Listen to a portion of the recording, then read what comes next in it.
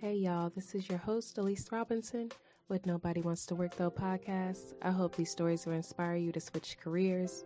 I was an auditor in my past life and now I'm in tech. And let's get to it.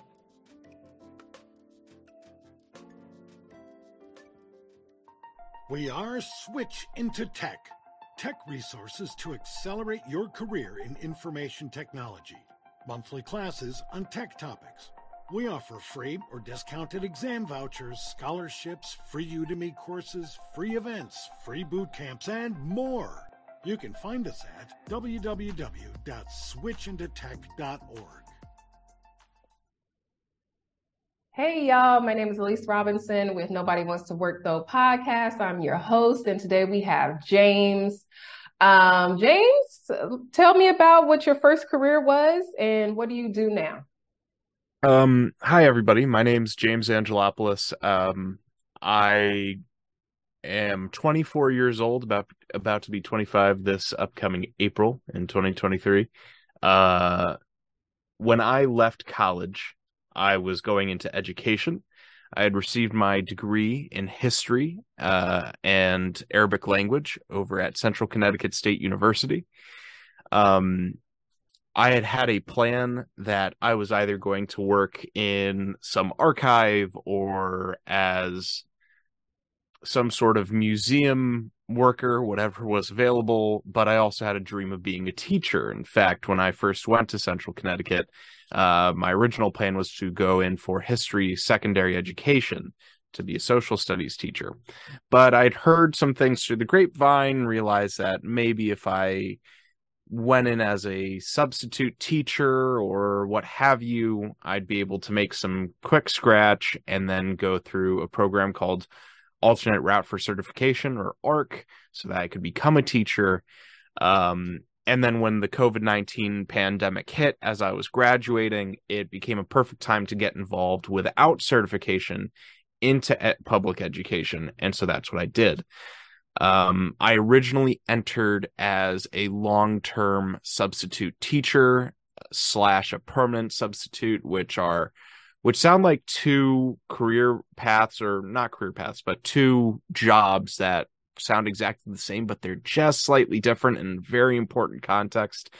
But then after that, after many experiences, I moved over into politics. And I did some work as a campaign organizer for my congressman. And as of today, I am an assistant clerk at the Legislative Office building in Hartford. Gotcha. Yeah, I wanted to have you on here because I thought that was interesting. You got into politics and your clerking and things like that. What made you, go into, or let me say, change your mind from being like a museum curator to this? Well, good question. When I first left teaching, and that's a whole bag of worms, which I'm sure we'll get into later, but I, was applying like crazy, and it got to the point where I said, well, I went from, I need to make money because I need to be able to support myself. I need to be able to support my fiance.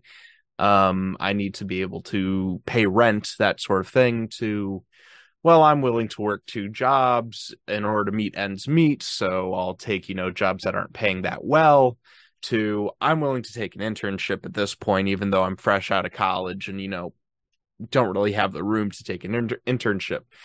But it is an incredibly tight field, the field of history, in the most visible roles in which a historian can get into. It's not easy without moving out of state. And even at this time, much less at that time, I was not willing to move out of state just yet. I didn't have the funds to do so. So getting into politics, well, I didn't necessarily intend it, but I've always been someone who's politically minded. My friends would always make fun of me and say, James, we're just trying to like play a game, or do a board game or we're trying to eat dinner, can we stop talking about the wide goings on of the country right now, much less the state?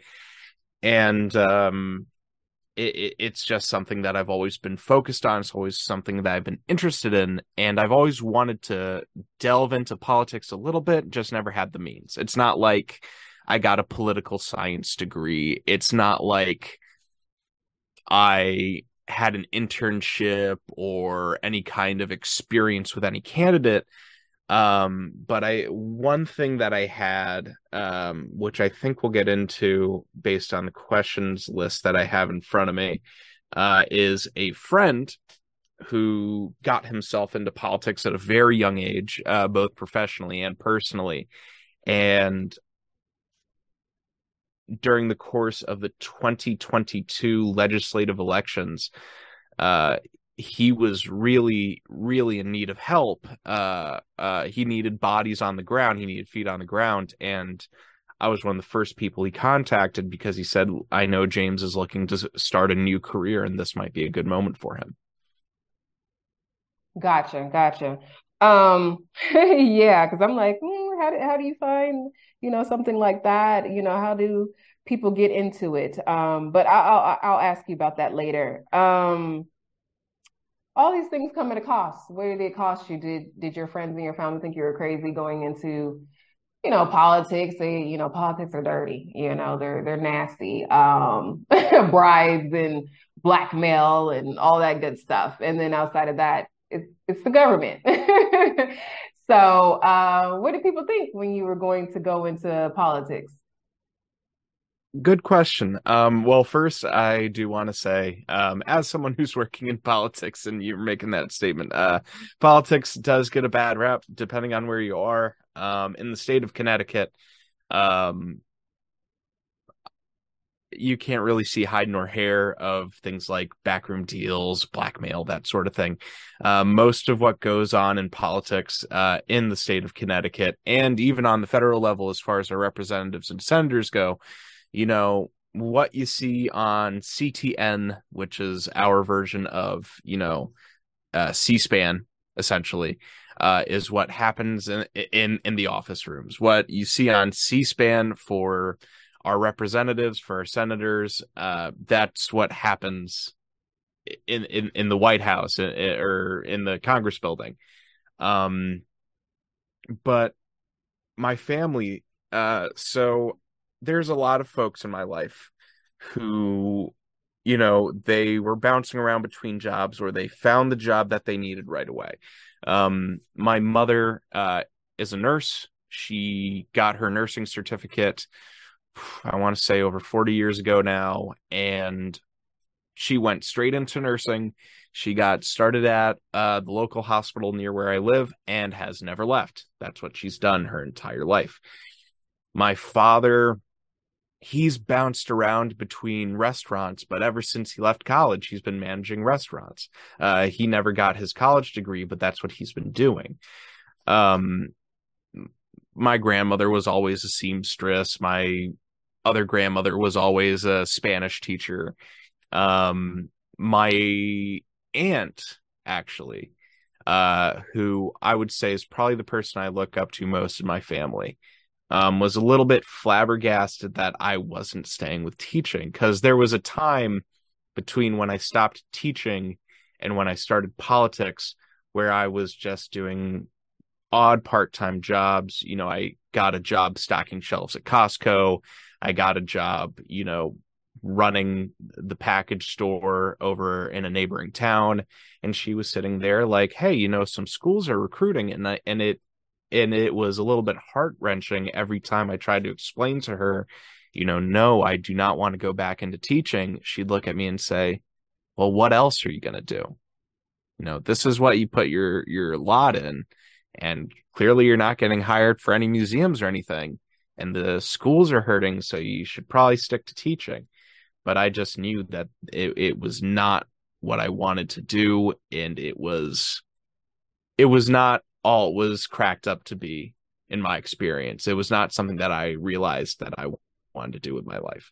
So yeah, there were quite a few people who doubted me. But those same detractors, whether it was my mother, my aunt, my father. Um, Brother was a little bit shocked because he's, totally anti-politics. They ended up being some of my biggest supporters. Gotcha. I'm over here cracking up. Yeah, my mother and father were government workers, so I knew that was easy street. Some parts of the government has that reputation for sure, for sure. Hmm.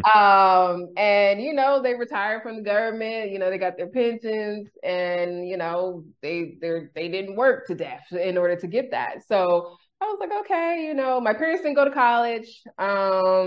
So, they pushed college or whatever. I became an auditor and went work for the government. So when I left, my father was in a tizzy. So I understand. He was like, you left that good government job. Hmm.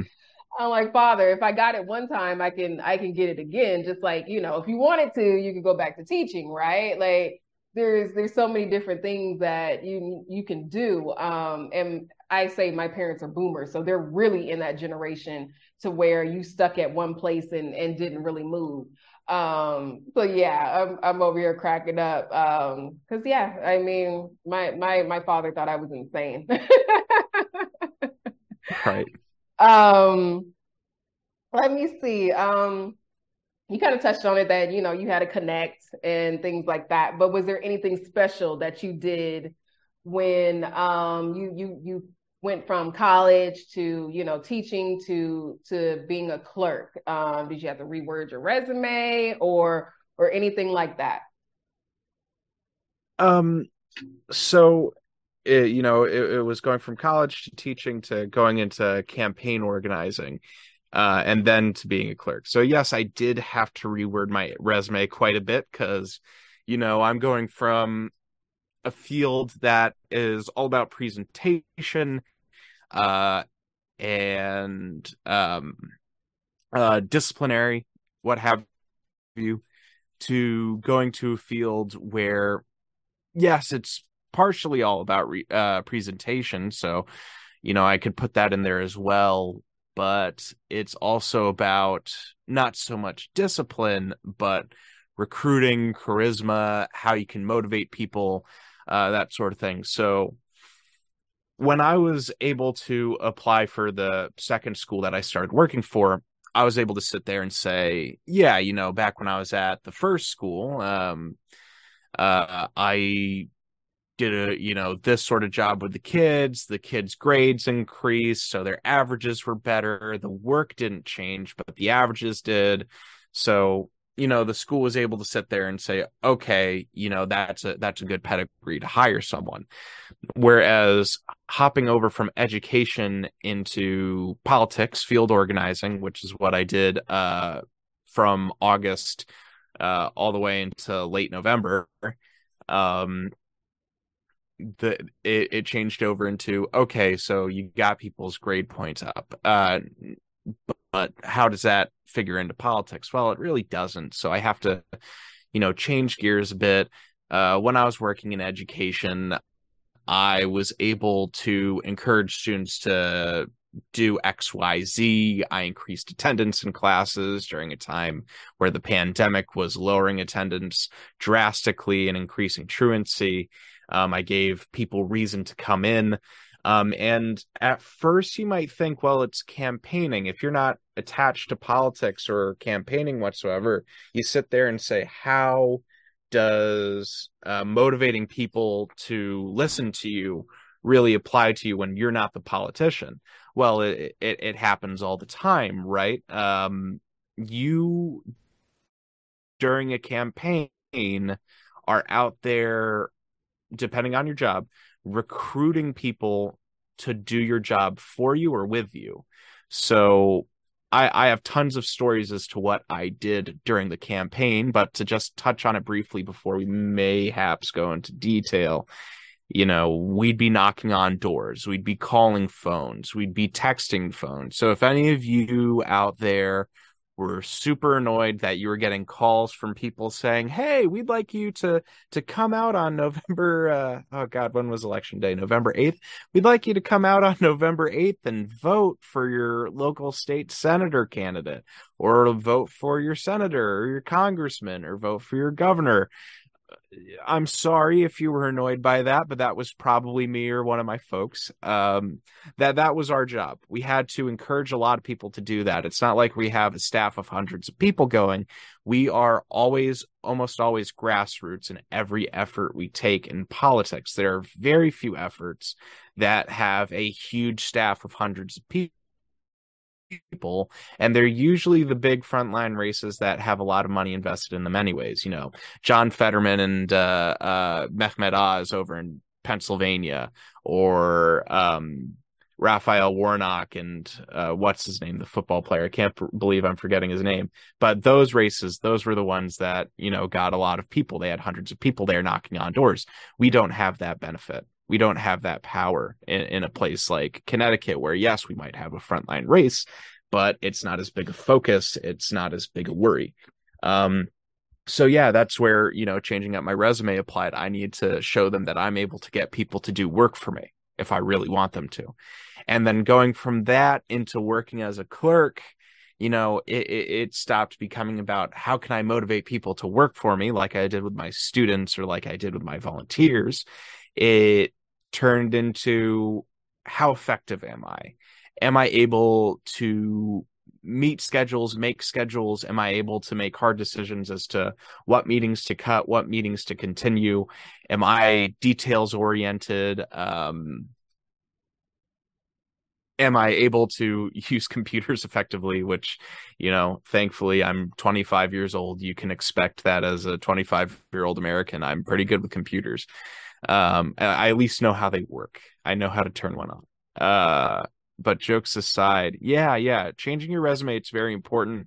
I encourage people all the time, if they plan on going into just even a slightly different job to what they were doing previously, to just look up online what kind of things people in the same position you're applying for will, just how they describe the job, and just changing little bits of your resume or entire chunks of your resume and throwing in things that could make you more attractive as a candidate. At the same time, I think I just lost my train of thought when it came to the resume bit, but Okay. sorry. You kind of touched on this a whole lot, but in your clerkship, and the campaigning, and being in politics, what are some positive and negatives of your new career? Ooh, I'll be honest, it's hard to find negatives right now. But there are some obvious ones. When I started as a field organizer in late August, to campaign for Joe Courtney, who is my congressman, the commitment is very deep. It goes very deep for all the months that you're working on this campaign, or for however long you're working on a campaign. So there can be a lot of wear and tear on your body, hopefully not in a violent way, but there are rare cases where that does happen. But I wouldn't put that high up on the list of something being that probable. But when I say wear and tear, I more so mean you're looking at a minimum 6 days a week commitment during the early goings of it. And then when you hit the final stretch, it's wall to wall every day for 7 days a week. When we start our workday, I thought it was nice to be able to get up at 9 o'clock in the morning, and then just get ready for a 10 o'clock day. But your day goes a lot later. We're talking going, the earliest you might get out might be 8 p.m.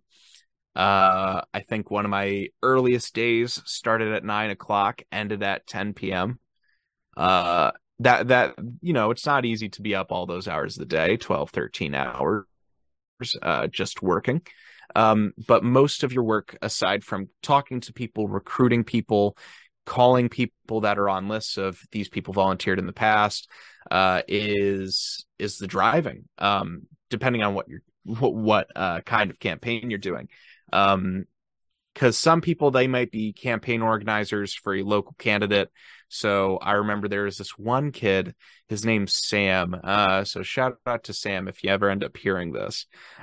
He was this 18-year-old kid, freshman in college, and while he was taking classes during his first semester of college, he was also running the campaign of a state representative candidate, probably one of the better state rep candidates too.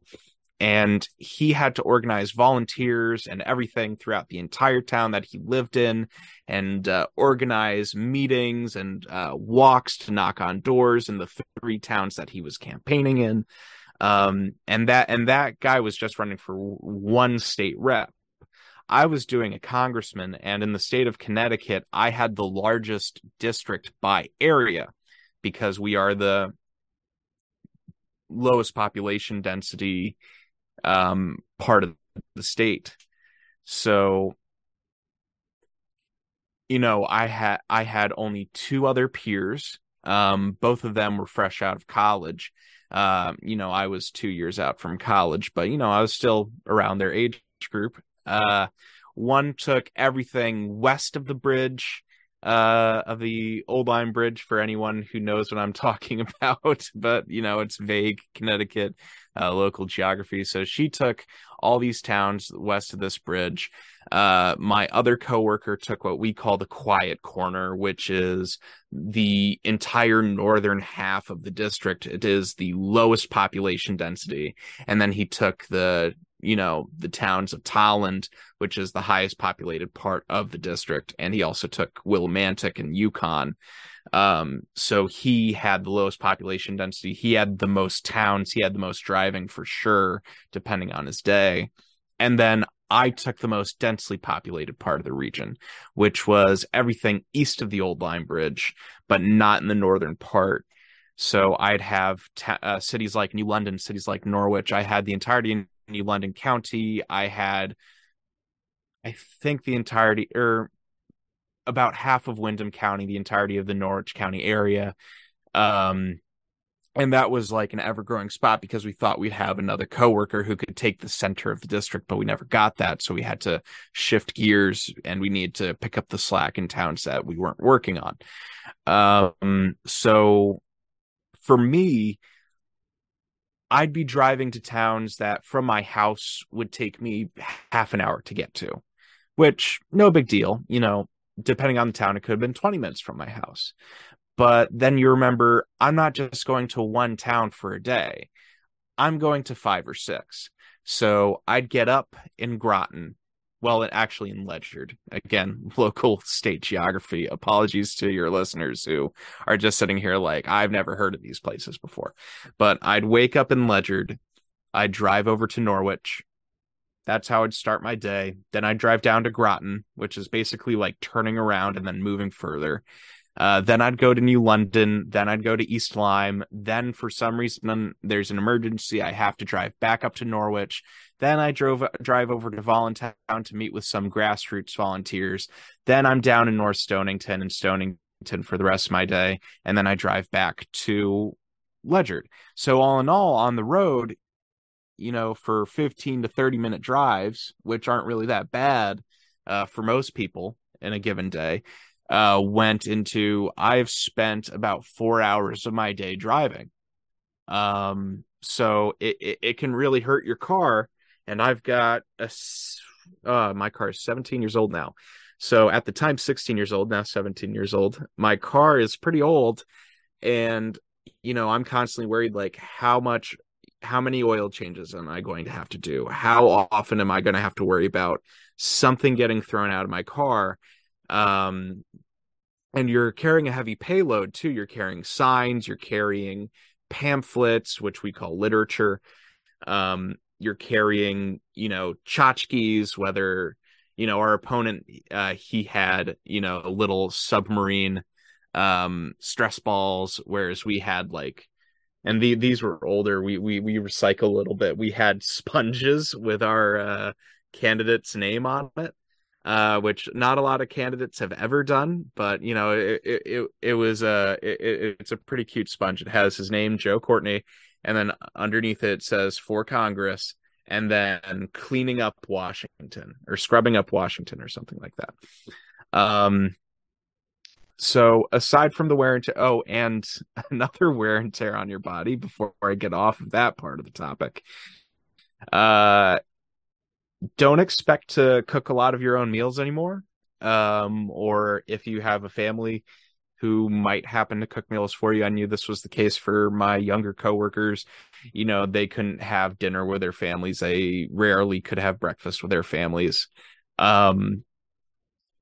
Expect to eat pizza, fast food, takeout, things like that, because there's going to be many times throughout your day, especially when you have a packed day like I might have had, where Burger King all of a sudden becomes your main go-to.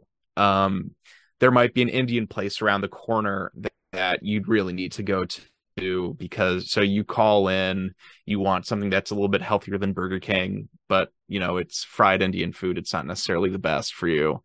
You take that with you on the road, and then hope you have enough water if it's too spicy. Sometimes you don't. So you gain a lot of weight, and everyone in politics will tell you this. It's like campaign season, everyone gains weight, except for one senator in Connecticut, who always seems to stay thin. We're all very jealous of him.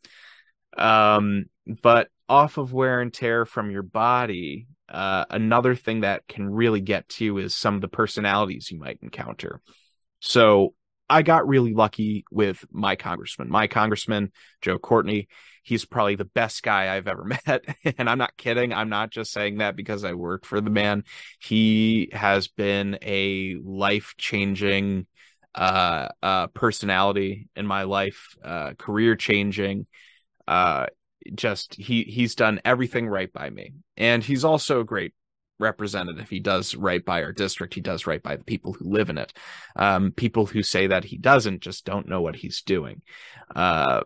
Which, you know, there's a lot of people not keyed into politics who think they are. But there are other people, whether they are your opponent, naturally you might see your opponent as the enemy. So maybe that might be clouding my judgment a bit, but you know, I personally did not care for my opponent, or our opponent, I should say. I did not care for his team. I thought the way they did some things was a little nasty. They ran attack ads. I'm not a fan of attack ads. I don't think that should be how politics is, unless it's extremely egregious, like this person violated our basic rights, which Joe Courtney certainly never has done. But there are state reps, both on your side and on the opposing side, where you will sit there and you will go, I cannot work another day with you. There was one person who was central to my campaign efforts. And I will not say their names. I will not say where they're from or what they were doing. But this was a person who I was warned ahead of time, James, this person is nuts. And I was like, I dealt with crazy people all the time when I was working, you know, as a permanent sub / long-term substitute teacher. And they're like, okay, well, if you insist, you know, if you've dealt with hard personalities, then you'll be able to manage. And yes, I have dealt with hard personalities before. It's tough, but I've been able to deal with them. I've been able to work with them. This personality was like, if any of you had that one person who's like the mean girl or the mean boy, you know, the stereotypical type of person who spreads rumors and gossip and, you know, just does whatever they can to just create this web of gossip and rumors to make everybody's life hard for their own personal enjoyment, like, take that stereotype, dial it up to 11. I had this one personality, and on the first day, you know, they knew the person that hired me, I guess. And they texted my boss the first day I met them saying, James seemed very aloof, and I'm really worried he doesn't like me. And my boss was sitting there like, well, I've known James for a while. What he probably did was he sat in the room and was very quiet while they were talking. Uh, which I do. I did that with all the people I met, all the representatives I met, all the representative candidates I met. I'm just quiet. I want to listen to them. I want to hear about who they are before I start warming up to them. And so he kind of explained, oh no, that's just the way James is. He has nothing against you whatsoever. Just give him some time. Well, he tells me about that. I go, okay, yeah, no worries. I'll try to be a little bit more chipper around them. The next time I come in, I'm knocking doors for them. And then they call and say, James said some stuff to voters that I didn't really agree with, and said XYZ. And then he'd confront me and he said, what'd you say to the voters? And I go, I told them this. He says, okay, well, this person is saying that you said something else. And I go, well, I guess in some way it might sound like that, but contextually, no, that's not what I said. And, just time and time again, this person would, whenever I had to work with them, they'd call my boss and start complaining. I guess an archetypal Karen in that sense, and it all culminated in I had spent hours cobbling together this phone bank, right? So phone bank, for those who don't know, it's when you have a group of people calling, like you have them all usually in the same room, or maybe it's a virtual phone bank, so a bunch of people in the same Zoom meeting, and you give them access to this website, which gives them access to a list of voters, and they call a bunch of phone numbers, log responses as to who they're voting for, if they're planning to vote, if they need help voting on voting day, if they need an absentee ballot, that sort of thing. And 2 days prior to a virtual phone bank that I was doing with a state rep candidate, my congressman's scheduling team looked at the schedule, because we all share a Google Calendar to show off all the events that we're doing in case the congressman wants to attend one, for appearances or to help out, whatever. And they saw that one was happening on Wednesday. I forgot to put down that it was virtual. And so he came up to me and said, hey, I saw you have this phone bank in 2 days. I want to, join you guys. And I'm sitting there and going, phone bank on Wednesday? And that sounds great, sir. You got it. And I'm looking at my phone and I'm like, oh God, I only have a couple people that are going to show up virtually. So I'm recruiting a bunch of people from surrounding towns to go help out this other representative with a phone bank. Well, every time I did any kind of event near the town where this representative candidate was from and where they were running, they would call as many people as possible, including my boss, and start claiming James is stealing volunteers from me. James is tanking my event that I'm doing in my hometown. James is emailing this person, even though they know that I have something going on that day, which I didn't. I never knew what she had going on during any given day. It felt like she had something going on every day and that I was somehow messing it up. And there were so many events where I had to cancel them because I'd get complained about, and they'd say, you need to do this, James is, ruining my event. And I'd just say, how about this, boss? How about I just tell all my volunteers who are going to come to go to her event, and I'll go help out with her event. And that's what I do every time. Well, this time it was a no-fly zone. It was the congressman is coming. You're not changing plans now. The congressman planned this out. James had nothing to do with it. He tried to cover for me because he's a good boss.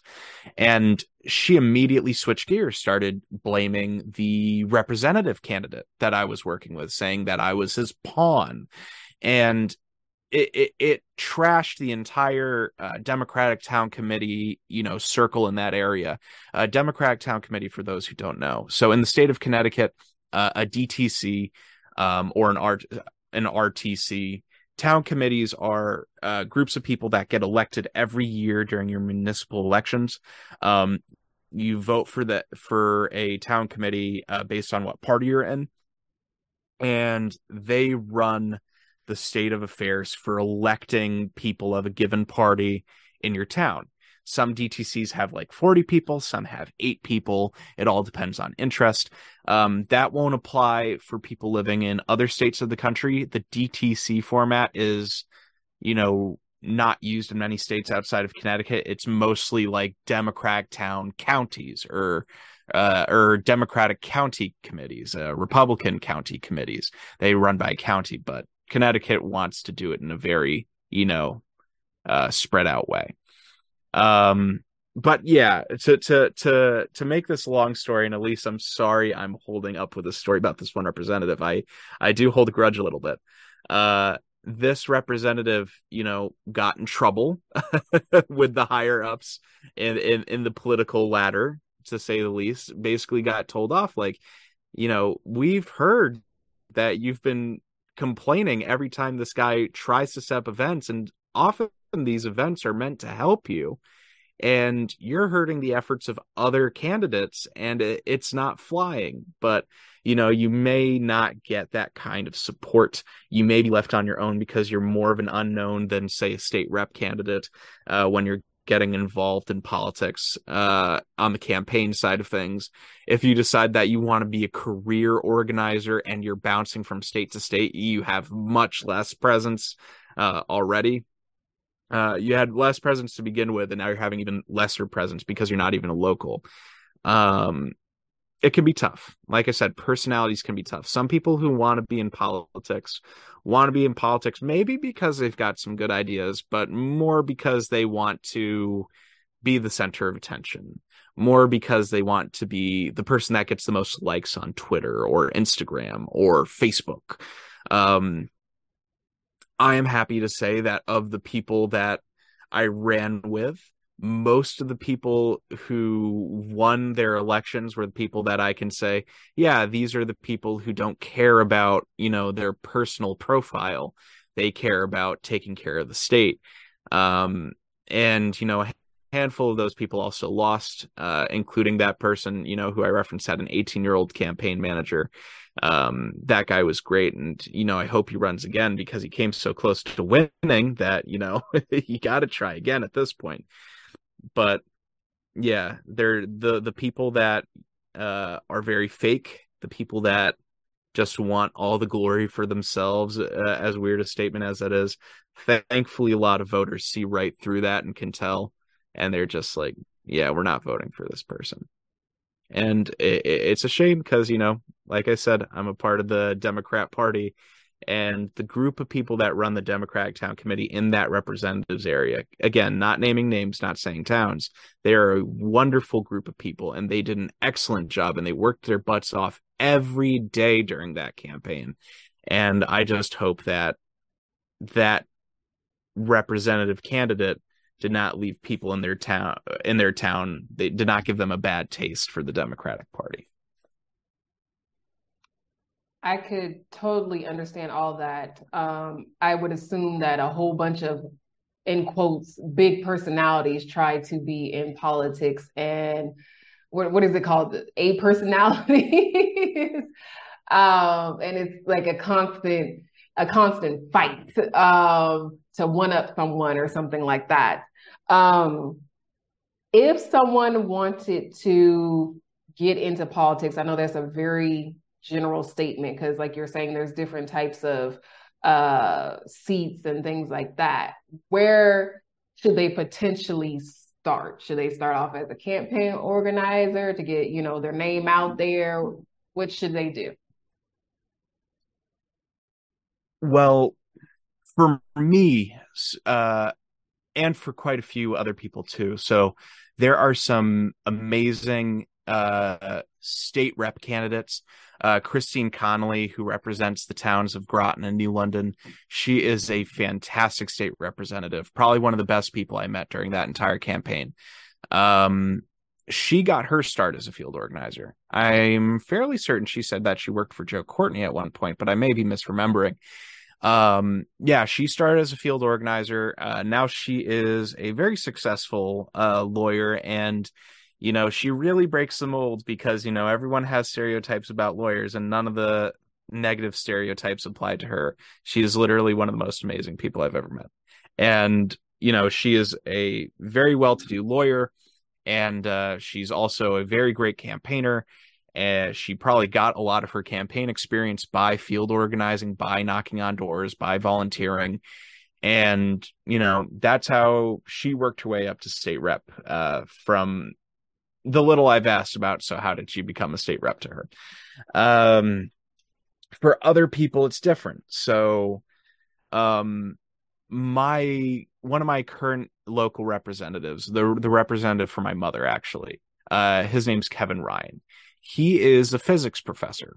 Um, he got involved by being a large enough presence in his community. He ran, a number of years ago for his first term, knocked on doors. He did things the old fashioned way. He didn't use the computers or the phone or, the digital phone lists.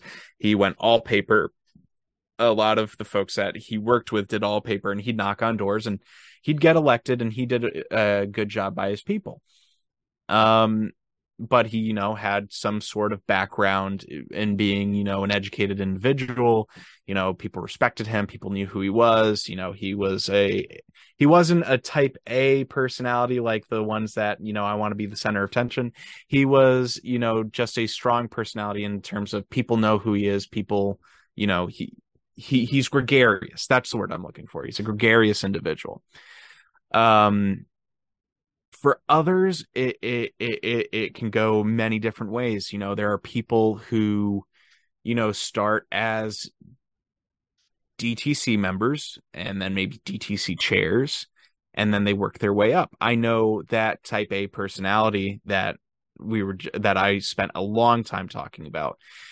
They started in field organizing technically, but they started to get recognition as a potential choice for a Democratic candidate in their town by being a member of their Democratic town committee. And again, this is a Connecticut state perspective.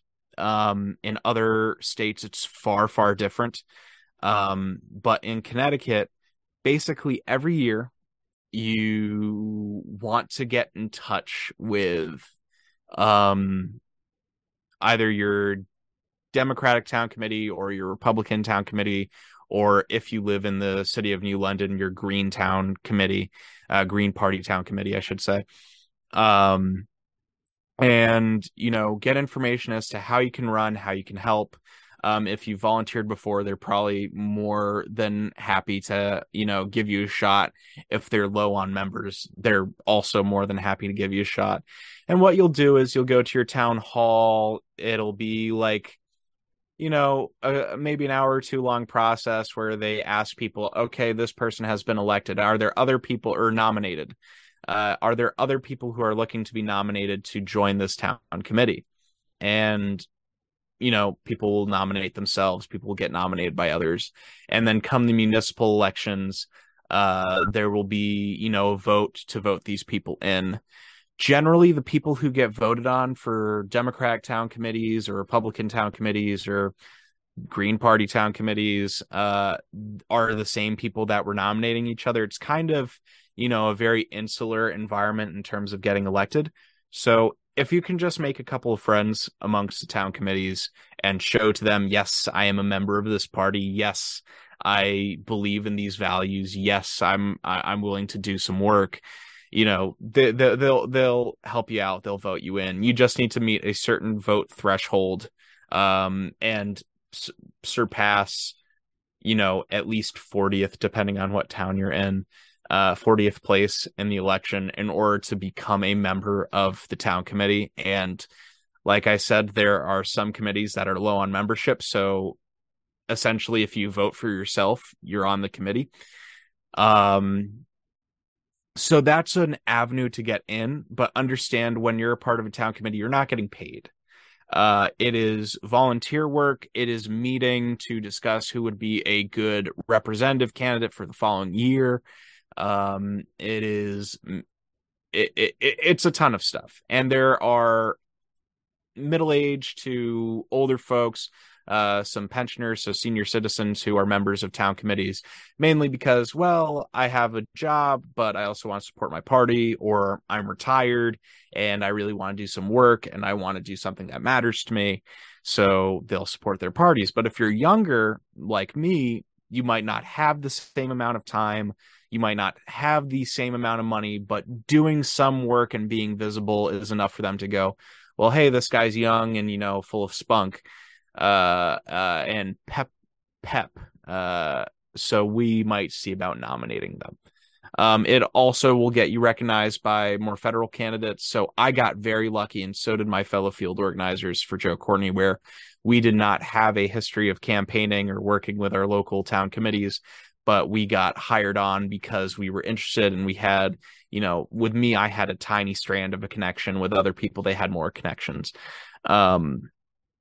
So sometimes it can be by chance. For me, like I said, if you want to get into politics the way I did, find someone at your college if you're still a college student, any of your fellow alumni, talk to some of your friends who might be involved with politics, even the ones where you see their Facebook posts and you're like, oh my God, they always preach on the internet about politics, politics, politics. Well, if you're interested in politics, talk to that person.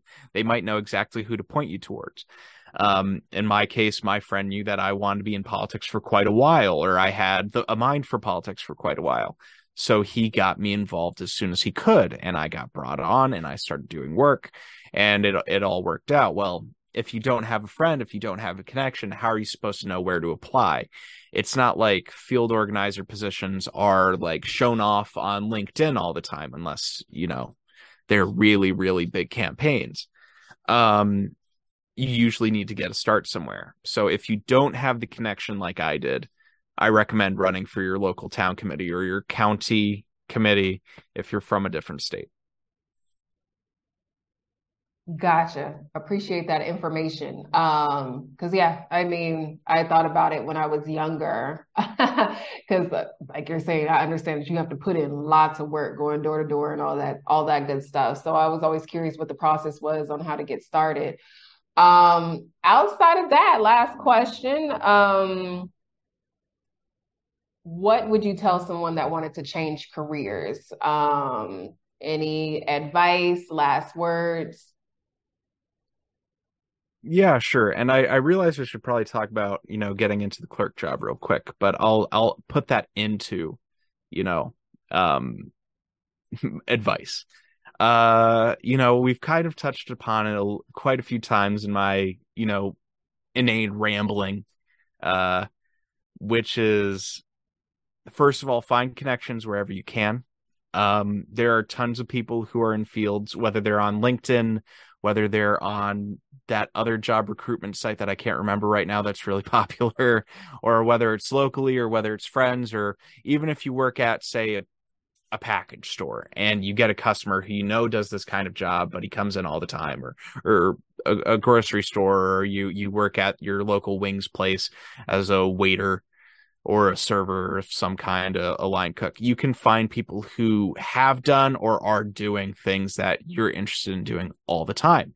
It's just a matter of talking to that person, showing them that you have interest, showing them that you have some sort of expertise in the realm of knowing what you're talking about. Even if you don't fully know what you're talking about, just the tiny inkling that you know what you're talking about will give someone reason to look at you and say, maybe they could do this that I'm doing right now. It's never too late.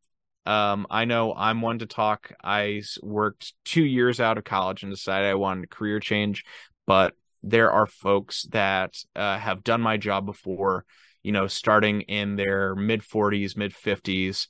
They went from a totally different career coming into this. I wish I could recommend to you another friend of mine who was also a teacher. She's 38 now, I believe. I shouldn't say her age without being completely sure. She looks extremely young, and I remember hearing her age, and I was like, I'm not sure that's true. You look like you're in your late 20s. Rambling aside, she went from teaching after 18 years, something like that, and then went into field organizing for the gubernatorial candidate, Ned Lamont. and she killed it, and she's in a totally new career now, living in a totally new state, being Connecticut, because she's not originally from Connecticut. And she's a legislative aide at the Capitol building. She's doing a great job. So it's never too late to get involved in politics. There are jobs that are more adjacent to politics than others, but we've got engineers who've gotten involved in politics. We've got teachers who've gotten involved with politics, nurses who've gotten involved with politics, union members being, some of the highest pedigree some of these people have gotten, and they've gotten involved in politics and have made quite the career for themselves. No job, except for maybe a handful that are more, these are the kinds of jobs you don't want to tell people you have, are, perfect to base a career off of. Alexandria Ocasio-Cortez, whether you like her or you hate her, no matter what side of the political spectrum you are on, acknowledge, she was a bartender. She was a server. And she is now a member of the House of Representatives at the Capitol building. No matter how low you think you are on the ladder in terms of what career you have, just hard work and dedication and really being willing to sacrifice your own physical well-being in terms of how hard you are working will get you somewhere in life. It really will. And it will get you somewhere in politics. And even if you don't want to get involved in politics, people switch into teaching all the time. A friend of mine from college was in his mid-50s. He worked in mental health care over in Illinois.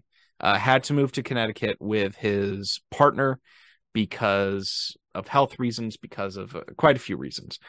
And he couldn't work in mental health care without a master's degree, minimum. And he didn't even have a bachelor's degree. So he went to college, got himself a bachelor's degree, put himself into some debt, but now he's teaching and he's really good at it. And he started in his late 50s to start teaching. It's never too late. Just always look at what other people are doing. Always look at other people's resumes. Always look at what people are doing during the interviews.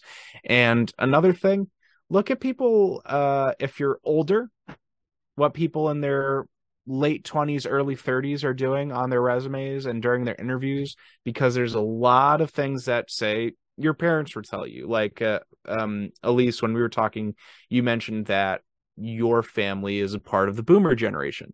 The boomer generation is, a bunch of people who have found their forever jobs. They found their forever jobs, but forever jobs isn't something that a lot of us, from Gen Z, Gen Y, Zoomers, millennials, that we really see that often anymore. Well, they're the ones that have successful jobs right now. They have seen that how the jobscape has changed, what it's doing. Pay attention to what they're doing, and you'll probably be able to find a way into a job real quick.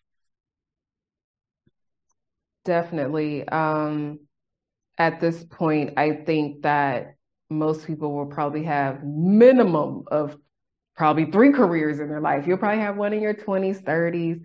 You're like, I did that a long time, and then you'll switch, have one in your 30s, 40s, and yeah, you probably have one in your 50s and 60s, the way it's going at this point. And I believe that,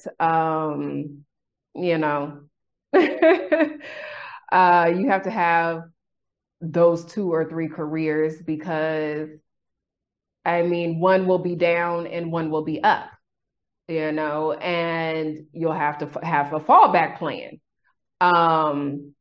One of mine is insurance. I keep my insurance license. And so when COVID hit, I had to swing to insurance and to pay my bills, So, I appreciate you coming on the show and sharing all your information. And I don't know, did you say that you fully pursued your teaching license or no? Because I'm going to say you probably should, just to have something to fall back on. That's a good question. No, I'm not currently pursuing my teaching license anymore. Even though alternative route for certification is pretty cheap. Yeah. I guess I should say why I left education is because I loved the kids. I realized that I was 100% right as to why I love teaching, which was I loved the kids. I loved teaching the kids. Even the kids that drove me off the walls bonkers, the ones that I went home at the end of the day and went, I can't stand this kid. I can't stand this kid. I can't stand this kid. And for those of you who are still in school, if you're younger than 18 and listening to this podcast for some reason, one of your teachers might hate you. But they love you. They love you too. Um, it, the real reason why I left was administration. Administration was okay in the first school I went to, and the second school I went to, it was horrible. But the students I saw during my first school, they were amazing. The students I saw during my second school, some were great, but most of them were pretty bad. But I was willing to do whatever it took to work for them, to work with them. But when you have an administration that puts the entire weight of the world on your shoulders and just ignores the plights of you and your students, it can be soul breaking. And I knew that I couldn't take the risk of going to a bad school. I couldn't take the risk of going to a good school and still having the same problems, still having to put the weight of the world on my shoulders again and again and again. Politics is far less stressful than being a teacher. But you are right. You do need to plan for career changes. Right now, I really love the job that I'm doing. I really love being a clerk. It is a great job. It is the first job where I don't have to drive to work every day. I can work from home sometimes, because if there's no committee meetings, if there's no public hearings, really all you have to do is be keyed into your phone and your email and answer service related questions. And you can do that from home. They believe that you can do that from home, at least where I work. But I'm applying for my master's degree right now. One of the reasons why I say how much I loved working in politics is because a lot of these people who have this big pedigree, who are very successful, after working for them on the political stage, they're willing to help you. I've got letters of recommendation coming in because of my job in politics to Georgetown. I got decent enough grades to apply to Georgetown, and now I have some level of success that I can put on a resume to apply to Georgetown for their Foreign Services program. For those who don't know, Georgetown Foreign Services program is the #1 in the country, if not the world. And I'm going for Masters in Arabic Studies in the Foreign Services Department. I want to do embassy work. I want to do diplomatic work. That's going to be a huge leap away from being a clerk. But if that application doesn't work out, if schooling doesn't work out, being a clerk would. When you start as a clerk, you can move your way up from assistant clerk to, head clerk to nonpartisan clerk, which is one of the higher positions in clerkship. I don't know, is that a word, clerkship? But also you can move around. Oh, well, there you go, clerkship. Made sure I learned a new word by chance today. And there's other things that can happen too, depending, because this is another thing that people should be made aware of, I guess, when it comes to being a clerk, I suppose. Most of the time when you get hired as a clerk, at least in the state of Connecticut, you are getting hired by a political party. So, there's the House Republican office, there's the Senate Republican office, the Senate Democrat office, the House Democrat office. You are being hired by one of those offices. And usually you are working specifically with one party, being the one that, you were hired by. And before people, start going, oh, how partisan is that? I help my Republican colleagues too. In fact, working in a legislative office building, you push out all the craziness of the people who think they know what's going on in politics, or the people who believe all the crazy stuff in politics, to the same people who are like, yeah, I'm a Democrat, this is what I believe, and this guy's like, yeah, I'm a Republican and this is what I believe. Well, that's pretty reasonable. Yeah, well, we're all Americans here. We're not trying to burn down the state for our political beliefs. I work with, if a Republican representative comes up to me and says, James, do you know where the executive nominations committee meeting is? I totally forgot. I'll go, no worries, looking it up. It's in room 1000. I'm not going to sit there and tell the representative, well, tough stuff. You've got to go find a Republican clerk. That kind of nonpartisan attitude is surprisingly a really, really attractive factor in hiring people into politics. Already people are like, maybe one day we can get you down to DC and you could be a legislative aide. You can be part of our OFA. OFA,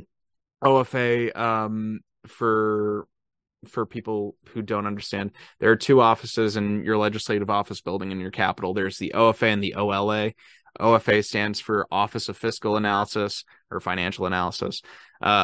OLA is Office of Legislative Analysis.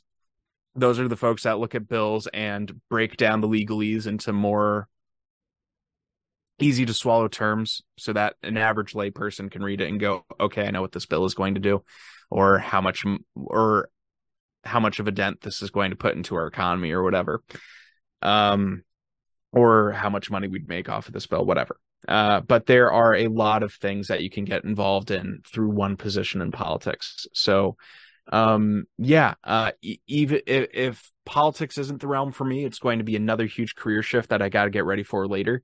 But when it comes to jobs within politics, you can expect a job shift all the time.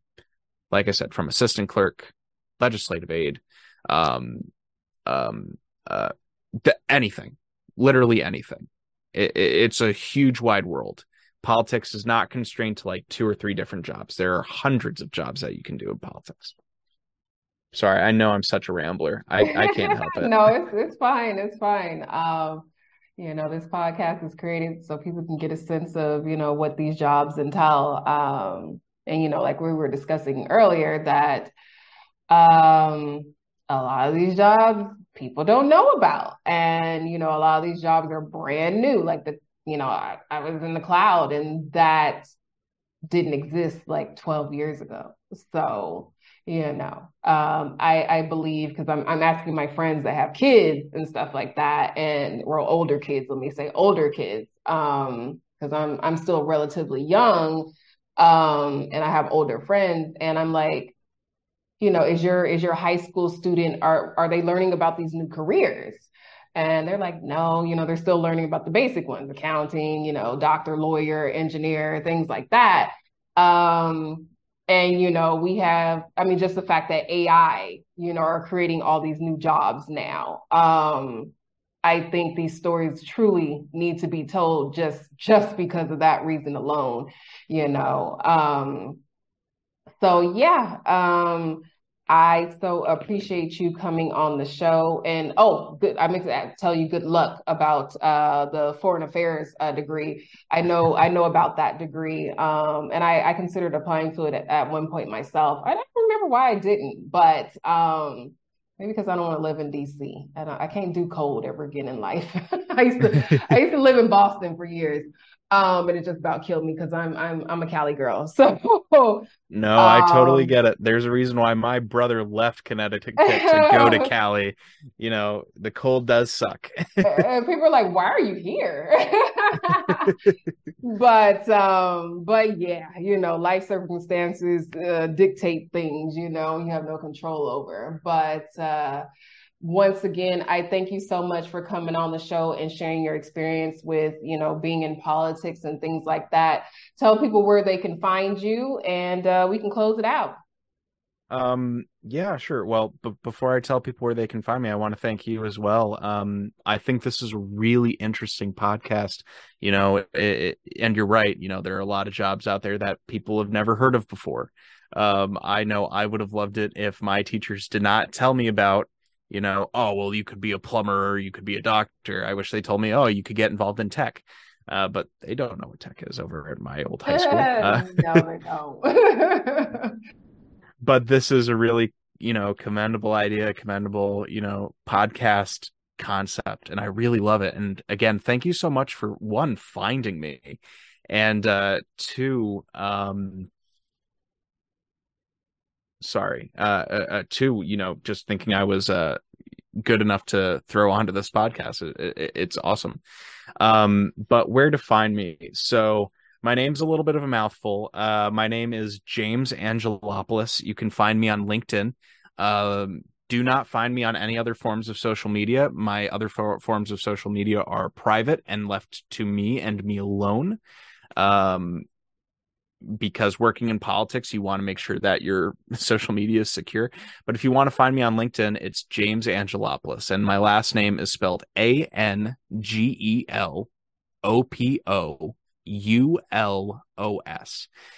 If you want to email me, I'm going to give you my more personal email because I don't mind receiving work-related emails, and I actually don't want to give out my work email here.